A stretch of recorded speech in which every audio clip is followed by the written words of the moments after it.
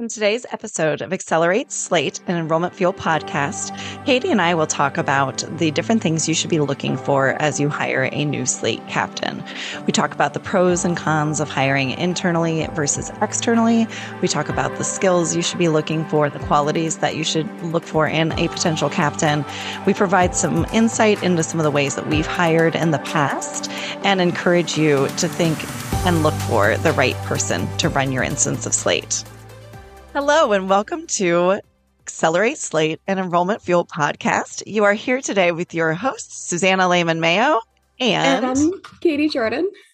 And today we are going to talk about selecting your captain and potential office structures. So, Katie, why did we decide to talk about this one today? Well, I think it may be due to the nature of our work, but I don't know the last time you have chatted with a school that's been like, yes, I'm fully staffed. I feel great. So, right, there's a lot of open positions. And I know one thing that we are aware of is that it can be really hard to find a great replacement. And I also think that sometimes the people really leading the search process may not feel super comfortable asking the harder, more technical Slate questions. So they might find a great office fit, but they might not find a super Slatey person, vice versa, any combination, mix and match. And here we are to save the day. That is fair. Well, and I think one of the things people have trouble understanding is what is a Slatey person. I think there's certainly questions I get from VPs, directors all the time as they're looking for a captain to say, what should I be looking for? And there's some specific skills and just when I think strength finders, there are some strengths that tend to go along with people who tend to be really strong captains and enjoy the work. And I think that's a big part of it. The more you enjoy your Slate work, the better you're going to be at it. So, can I guess what you're going to say is the top Clifton strength? Oh, go for it. What is it going to be? Well, so we both took this in the past couple months, right? And we didn't have a ton of overlap, which I get. We work very differently. But the one we had in common that I guess I'm hoping is the Slate skill, or else I don't have it, is learner. 100%. And I think for me, the big piece of that is when you find a good captain, whether there's someone who has experience or not, there's someone who's willing to kind of dive in and wants to learn, and wants to be creative. And kind of going along with that, I think someone with some autonomy who feels like they can go out and do it, and they see things at Summit and think this is something I want to try and something I want to do. So it's kind of taking that level of learning and looking at how they can apply it to the work that they're doing that makes a huge difference in an instance that's functional versus an instance that is thriving. I think that's a really good way to look at it. This is going to be a little negative for me, but I'll just say it. I think the person I struggle the most to work with is the person who just shows up and they're like, I hate Slate. And I'm like, well, there's very little I can do with that then. I feel comfortable saying it in this setting because I also think that is not the person who is listening. That's fair. To this podcast. So the openness to, as you're saying, learning, being creative, understanding the excitement around running an instance. I think that is going to be the backbone of a great Slate captain, maybe even more so than a huge amount of a Slate experience. I would agree because this is the person who's going to be willing to go out and learn it and do what needs to be done, which also comes with an element of they need to be willing to make changes and not afraid of change. They have to kind of be willing to embrace that change. But with that comes, of course, changes in office culture. So, I read Switch, which is a book about change management multiple times as I was going through my Slate implementation, because I'm a person who loves change. But not everyone I worked with loved change as much as I did. And so some people struggled a little bit with our build the plane as we're flying approach and the idea that we had to we tried things one way and then we're like, yeah, that didn't work quite the way we wanted it to. And then all of a sudden we're like, okay, well, we're going to give you some new instructions. And they were like, what are you doing? And I think one of my flaws there was I just figured everyone else was going to be like, okay, yeah, we're doing this. And some people really hated having to make changes midway through what we were doing. I So, think the reality is if someone hates change, Slate might be tough for them because it's not even the level of like, oh, this is how we've always done it, but let's change that. It's like the tool itself right. is evolving. Best practices change, new things come out. So you gotta roll with it, you know? I like 100%. I know one thing that I really learned a lot on the fly moving into the captain role was really starting to work with other departmental leaderships around campus. So being able to communicate within the office, I know that's something you and I have chatted about before, having the twice a year meetings to get feedback important, but also, being able to chat with your athletics department, maybe with your first year academic advisors, depending how much you're kind of dabbling in student success. But even with getting deposit reports to your financial services, like Slate does a lot, even if you are a small school with a smaller instance, like you gotta have the good relationships across campus. Yep, I would agree. And I think that there's this level of confidence that you have to have in order Mhm. to do that. And you have to feel empowered to make those moves. And so, I was really lucky when I did my first implementation. I was working very closely with my vice president who understood how important this getting Slate up and running was. Mhm. So he kind of gave me the ability to run and said, you need to just go ahead and make these decisions and make the moves on them. It's And I true. really appreciated that because now I see that as a much needed thing for anyone who's going to be a captain. I will Mhm. say, like, when we're implementing with somebody and they're like, oh, I have to go check with three other people about some of the smallest things, it holds back the whole process. And so your person needs to be comfortable moving things forward. It doesn't mean they make all decisions in some kind of vortex, but it does mean that they need to feel like, okay, this is something I feel like I can make the decision on Mhm. after I get the right input, or I've got the input already, I'm ready to make this decision. Right. No, but I've run into schools that are like, "Oh, I don't know if we can call the prompt key that." And I'm like, "Please." Right. No one else is going to care. Yeah, no, I really like that. This might be a little bit of my bias, right? But my background is purely admissions. I started as like a baby admissions counselor, and I think that hugely helped me move into Slate because I understood a lot of the like, oh, this is what needs to happen. This is the process. This is what will be a good counselor experience, but also a good student experience. And I don't think that part gets overlooked, but I'm not sure that it always gets like the focus it deserves. Yeah, I would agree. I think, we talk to a lot of schools that are putting together their team of Hmm. captains. Hmm. And there's always this idea that, oh, we need someone from IT. It's like, no, you don't need someone from IT to be a captain.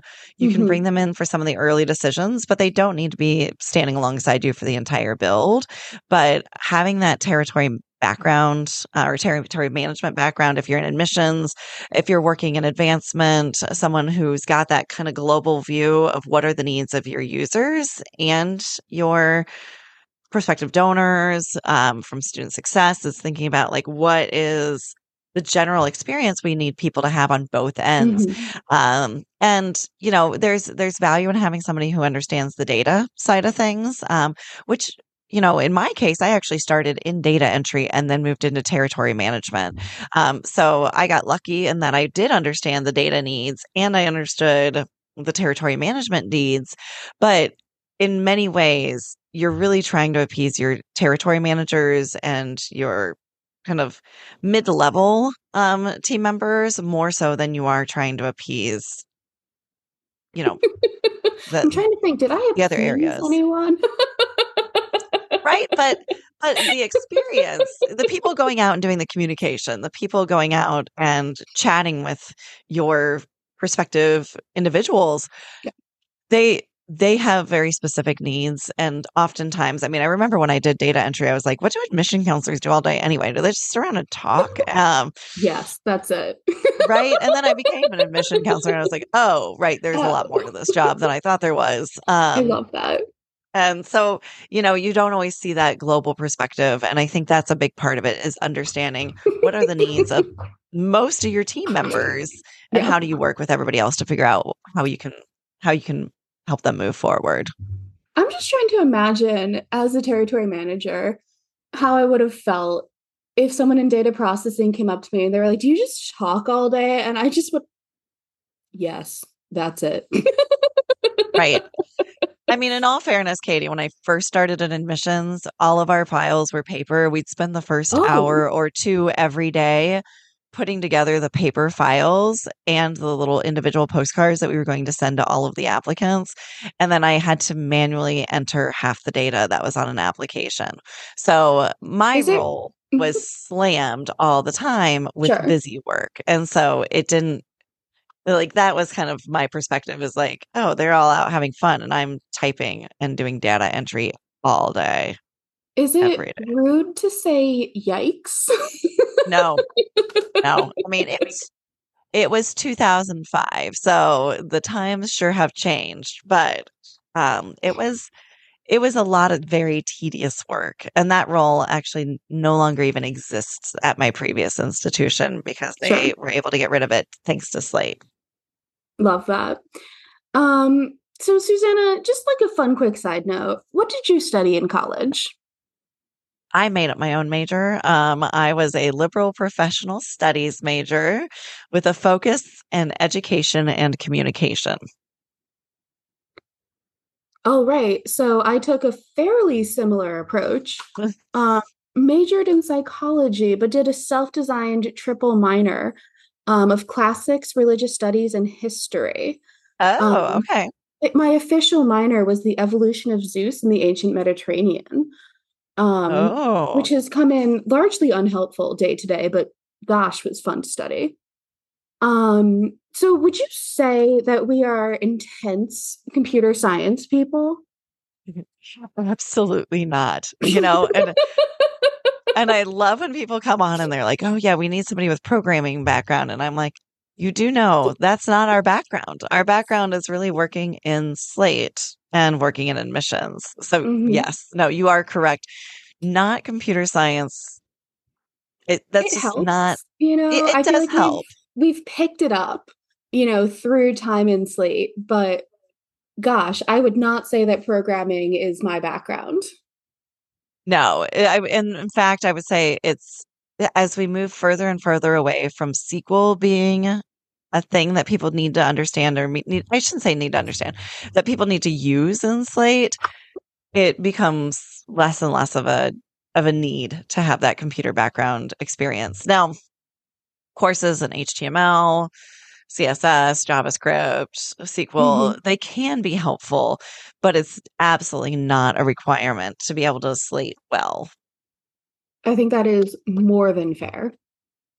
So, yeah. And Yeah. and I think as you consider who you want to be your captain, whether you have Slate or not, the biggest thing about Slate is it's growing and there Hmm. is a huge professional development opportunity. So, as you're thinking about who to put into a role, you may think about bringing somebody in-house who kind of has shown a desire to learn more, and giving them this opportunity to develop professionally. It's huge. It really is. The community, I mean, I feel like we say every episode, like the Slate community, not just every episode, like most days. So true. So true. It's huge. So let's talk a little bit about office structure, right? Thinking through all of the different needs. And I know of course it changes by office size, but there are some pretty basic things we can break it down into, right? So you started with data management. We do. Yeah. So data management was where I began. And oh, okay, let's pause for a second. Well, so that brings us to a pretty good point thinking about our office structure. So, this differs by school. This is going to differ by school type, school size, school focus, sometimes even. But there are some pretty fundamental needs that stay the same across institutions. So, you mentioned starting with data management. Yes. And so my original job was data entry. And even with Slate, there is still a need to do some data cleansing. The important thing is you want to make sure your data is clean before it moves over to your student information system.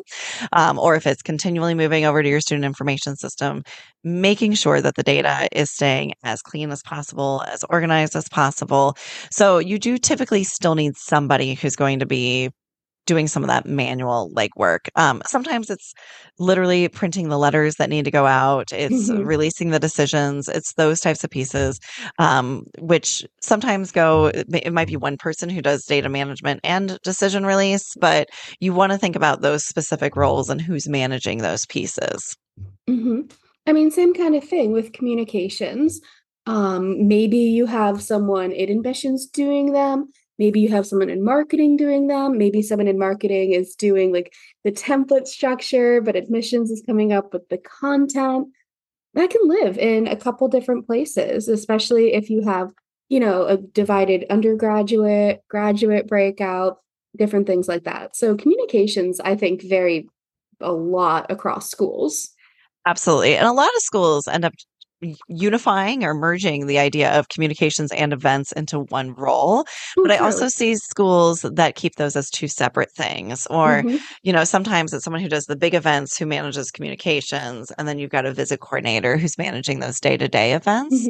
Hmm. So you kind of want to think about who on your team is filling those different roles. Hmm. And one of the biggest gaps I often see is in the structure of even setting up the daily visit within Slate.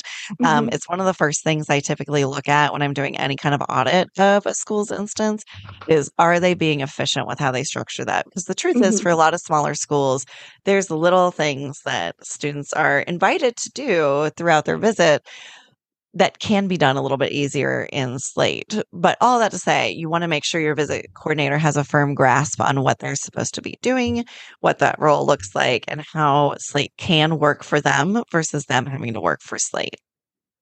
This is just a side note, but one of the first things I check for is my very pet peeve in event communications upon registration/update. Oh, Oh, that's hate fair. it. That is Um, fair. just a side note.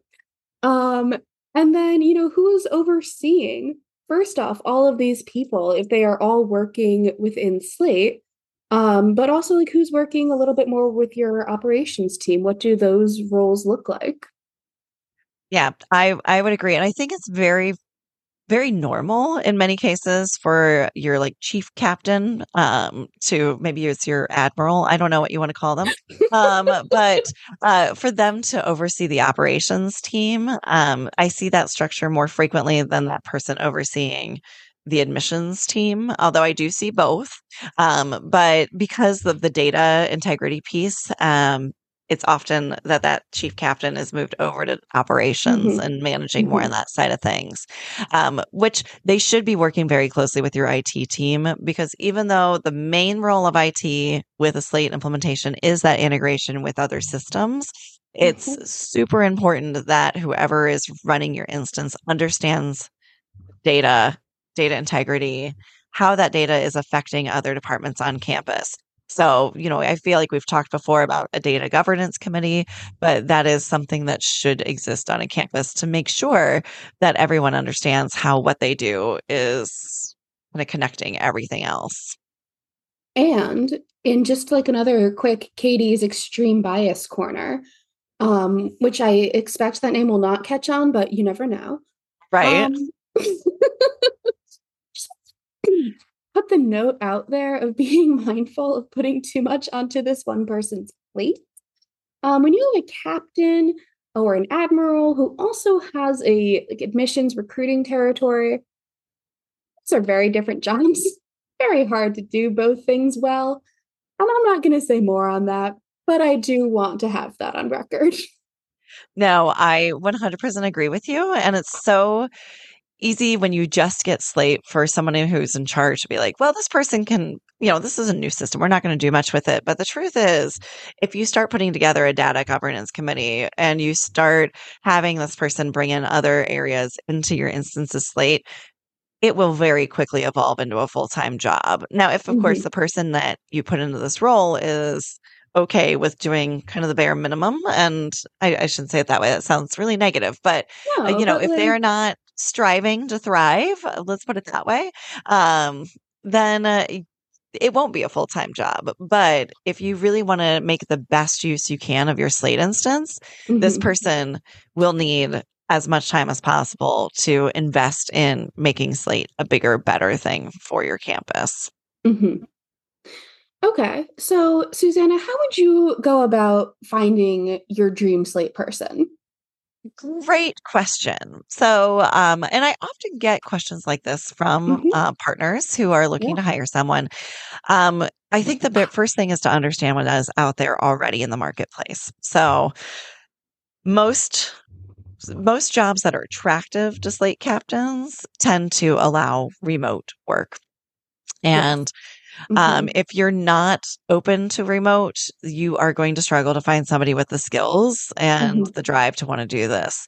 But being remote also means that you do tend to have to pay a little bit more. So, I've seen jobs out there paying between like 55 and 75, I would say is kind of the normal range. Hmm. But most are in the $65,000 a year range. Yeah. So Listen, I've joked sort of before that like the amount of money it would take to get me back in an office is more money than I am worth. Remote options, yeah, big, big fan. Something we touched on a little bit earlier, I pointed up as if that means any, I'm pointing at you, but something it's you so good. mentioned a little earlier, let's just say it again, this light community, like the opportunities for professional development, huge. Highlighting that, saying like, oh, we will be sending you to Summit, take the time for the webinars, like putting it out there that you are supporting this person in growing in Slate, super attractive. I would agree. And I think the other piece is make sure they have a team. There are a lot of captains out there that are flying solo. Mhm. And, you don't have to expect all of your team to have the same skill levels because, as we talked about Yep. before, you typically kind of divide and conquer different things in Slate.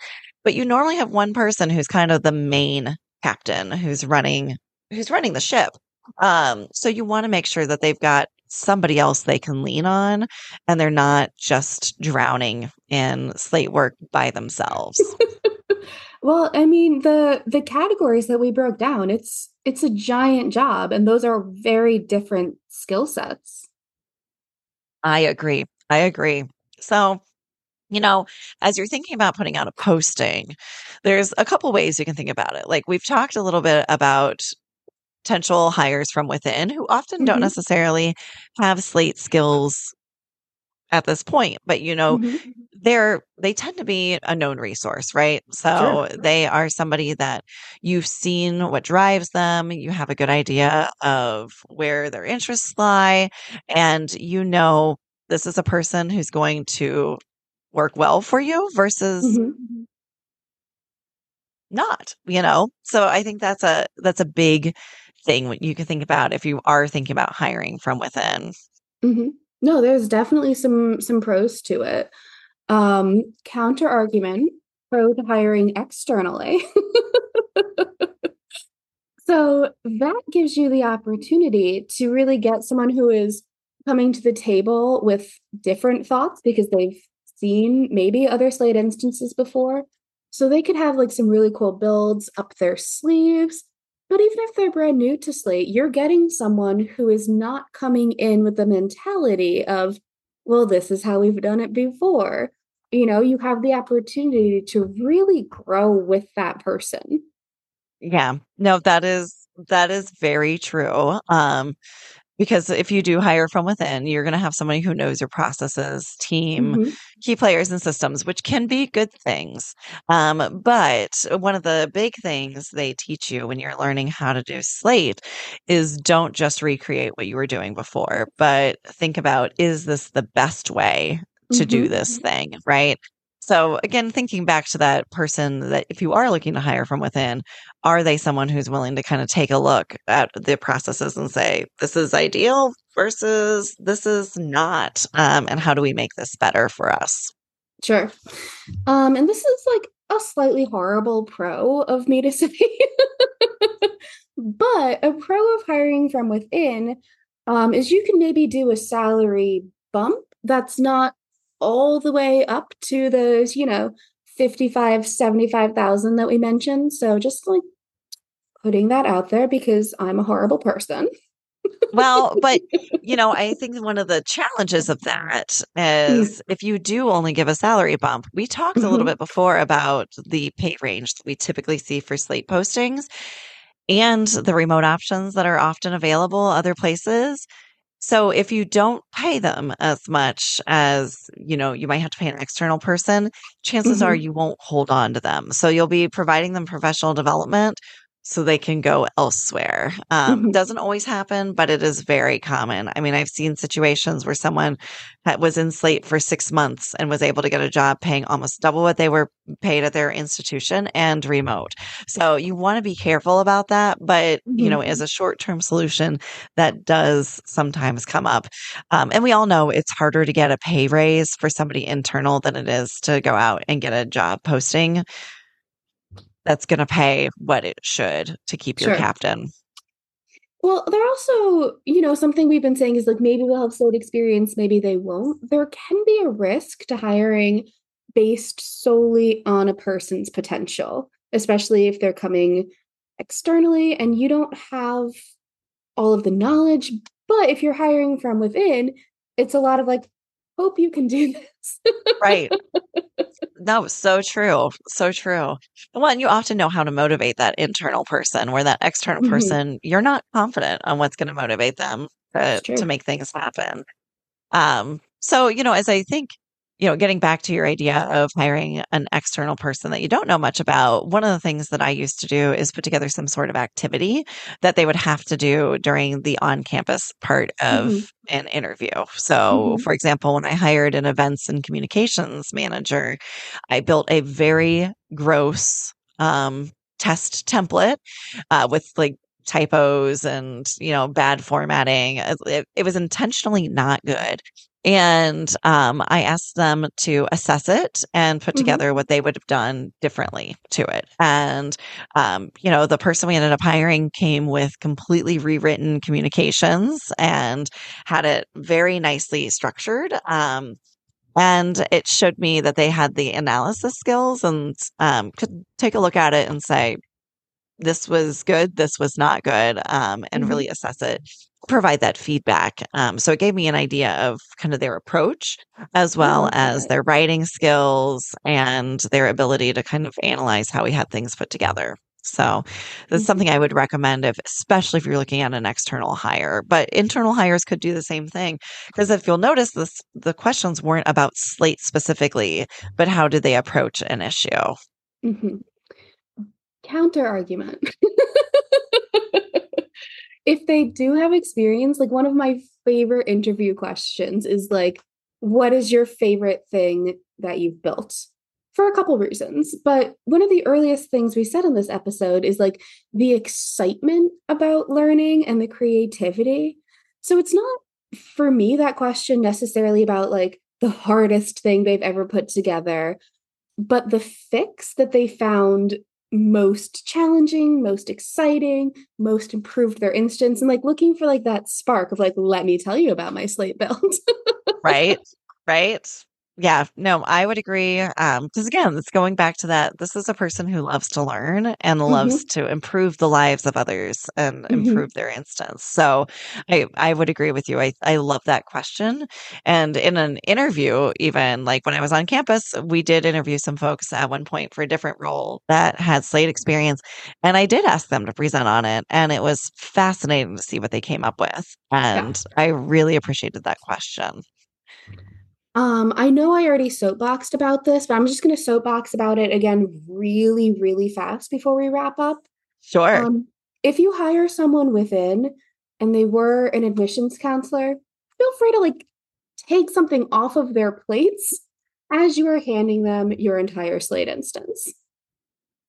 100% agree. It's so tempting to just continue to use that person for all the things, but think about the things that align directly with the role. And unfortunately, I hate to say it, doing territory management while running an instance of Slate doesn't necessarily align with the role the same way other things might on campus. So, it's different for every campus. So I can't say that universally, but at the same time, I do find that people who are trying to manage students and manage an instance of Slate. I mean, just think about the sheer fact that visits are typically highest during like the month of October for a lot of campuses, which is when, if you're a territory manager, you're on the road.